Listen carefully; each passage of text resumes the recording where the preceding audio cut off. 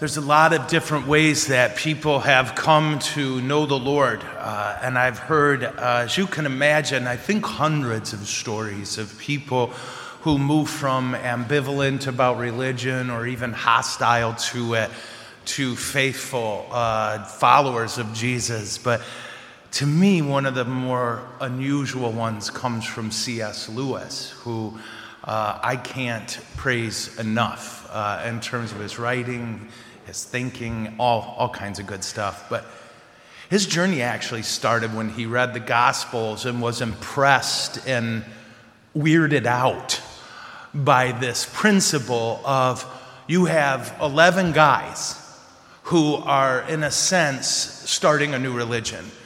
And what is their sales pitch? Yeah? We lived with God for 3 years. Okay, good stuff. Right? We're right with them at this point. Well, how did you do living with God for 3 years? And this is where it gets weird. Well, we got everything wrong. Yeah? Every time he talked, we misunderstood it. Every time we talked, we said something stupid. When he needed us the most, we ran away. One of us, by the way, sold him for 30 pieces of silver. And another one denied knowing him. But follow us. That's the sales pitch. And nobody does that. Nobody makes that up. Follow me. I lived with God for 3 years, and I got every single thing wrong. And by the way, here's a story where we walked up to Jesus and said, "Put us in charge." Who makes this up? And that really caught Lewis. Who does that? And he knew his religions. He knew his world religions, and it struck him, that's totally unique.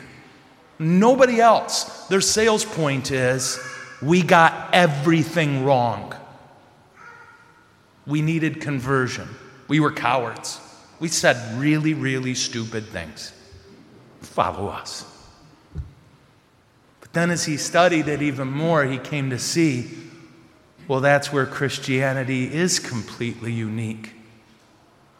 When the Christians started to first try to evangelize the Norse people, the thing that they couldn't get over was that they would say to the Christian missionaries, you worship a nailed God.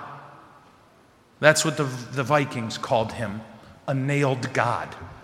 Why would you follow a God that got killed? That's what St. Paul called the stumbling block for Judaism.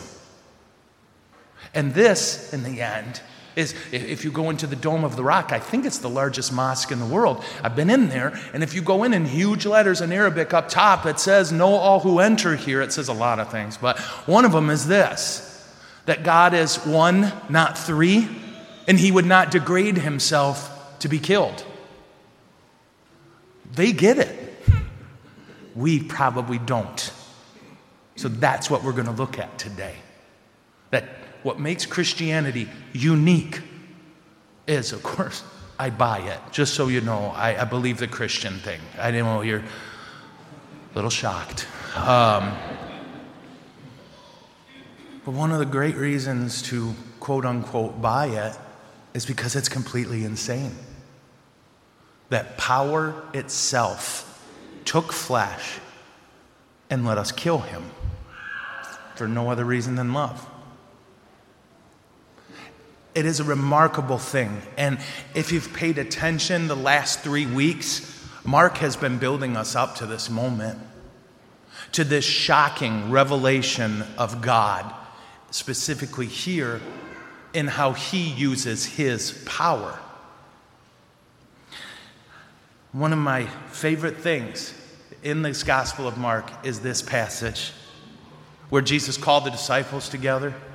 And we've just had a moment, haven't we?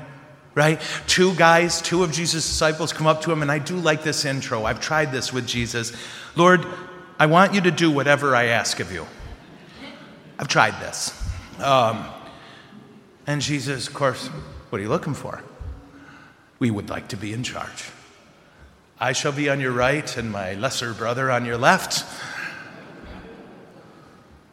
And so then the disciples, the other 10, they're mad at those two. Why? Well, they got there first. Yeah? And again, who makes this up? And what's Jesus' response? He doesn't chew them out. He calls them together, and he tells them the truth. Ready? You know that those who are recognized as rulers over Gentiles lord it over them. Their great ones make their authority felt. But it cannot be so among you. Rather, whoever wishes to be great among you must be the servant. Whoever wishes to be first among you must be the slave to all. The Son of Man did not come to be served, but to serve, and to give his life as a ransom for many. That's the heart of it all right there. That as lovers of Jesus, the way we exercise power should be like Jesus, not like the world. And I would love to tell you about the great ending, but usually that'll get you killed. That's what happened to him. The world doesn't know how to treasure it, but he does. And I don't know if you noticed, but it works. There's 1.1 billion Catholics in the world, despite our best efforts. And it's because we look. That's what he did with power. That was his answer to our violence. Well, kill me. That was his answer to our pride. I'll show you humility. He could have crushed us into righteousness, and I think we'd have been happy because that's easy. But instead, he convinces us. And he says, this is what power looks like when it's exercised well. Now, what I think we need to do this week, and theoretically every day, is look at what power we have. Now, for some of you, you might think, well, I'm too young to have power. Some of you might say you're too old to have power. And some of you might say I'm too poor to have power. I can't think of anyone who would say I'm too rich to have power. But whatever it is, you have power. And you have more than you think. And the way you and I use that power needs to be like Jesus. Namely, we lay it down for other people. There is one thing, and it's hard to explain because it sounds so cheesy, but it is, to me, I'm learning, of epic importance. That here's one power you and I have, no matter how small or how mighty, it's the same power. We can change someone's day. Every day, you and I come in contact with people, hit and runs, right? Maybe it's at a counter or a gas station, or maybe they're driving and need to be taught to drive. I don't know. Quick note, the left lane is for passing. All right. But within those moments of contact, we have power to change someone's day. And I know this, again, might sound trite, but I see it all the time in restaurants, in the service industry, where you just know someone has been beat all day.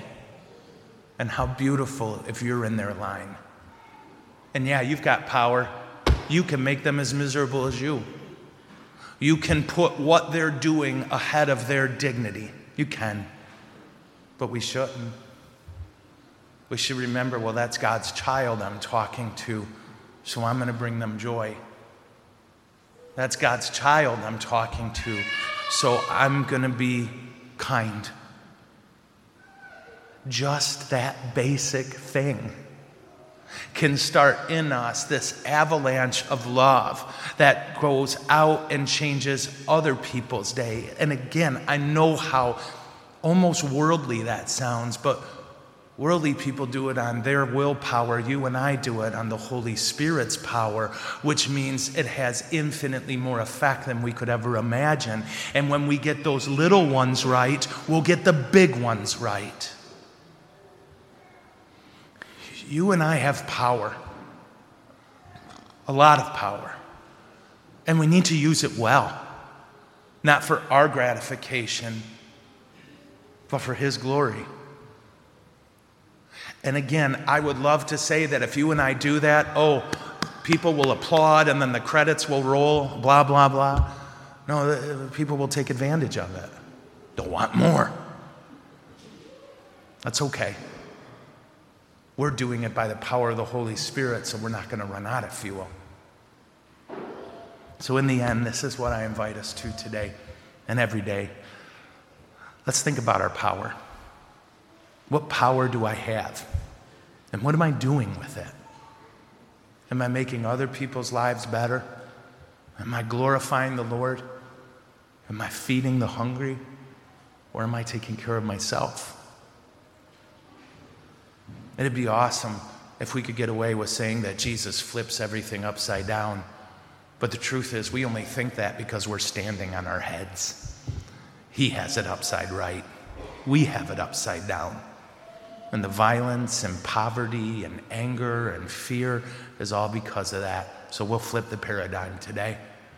We'll put it back where it belongs, where the least is on top and our power is there to serve them. Amen? Okay.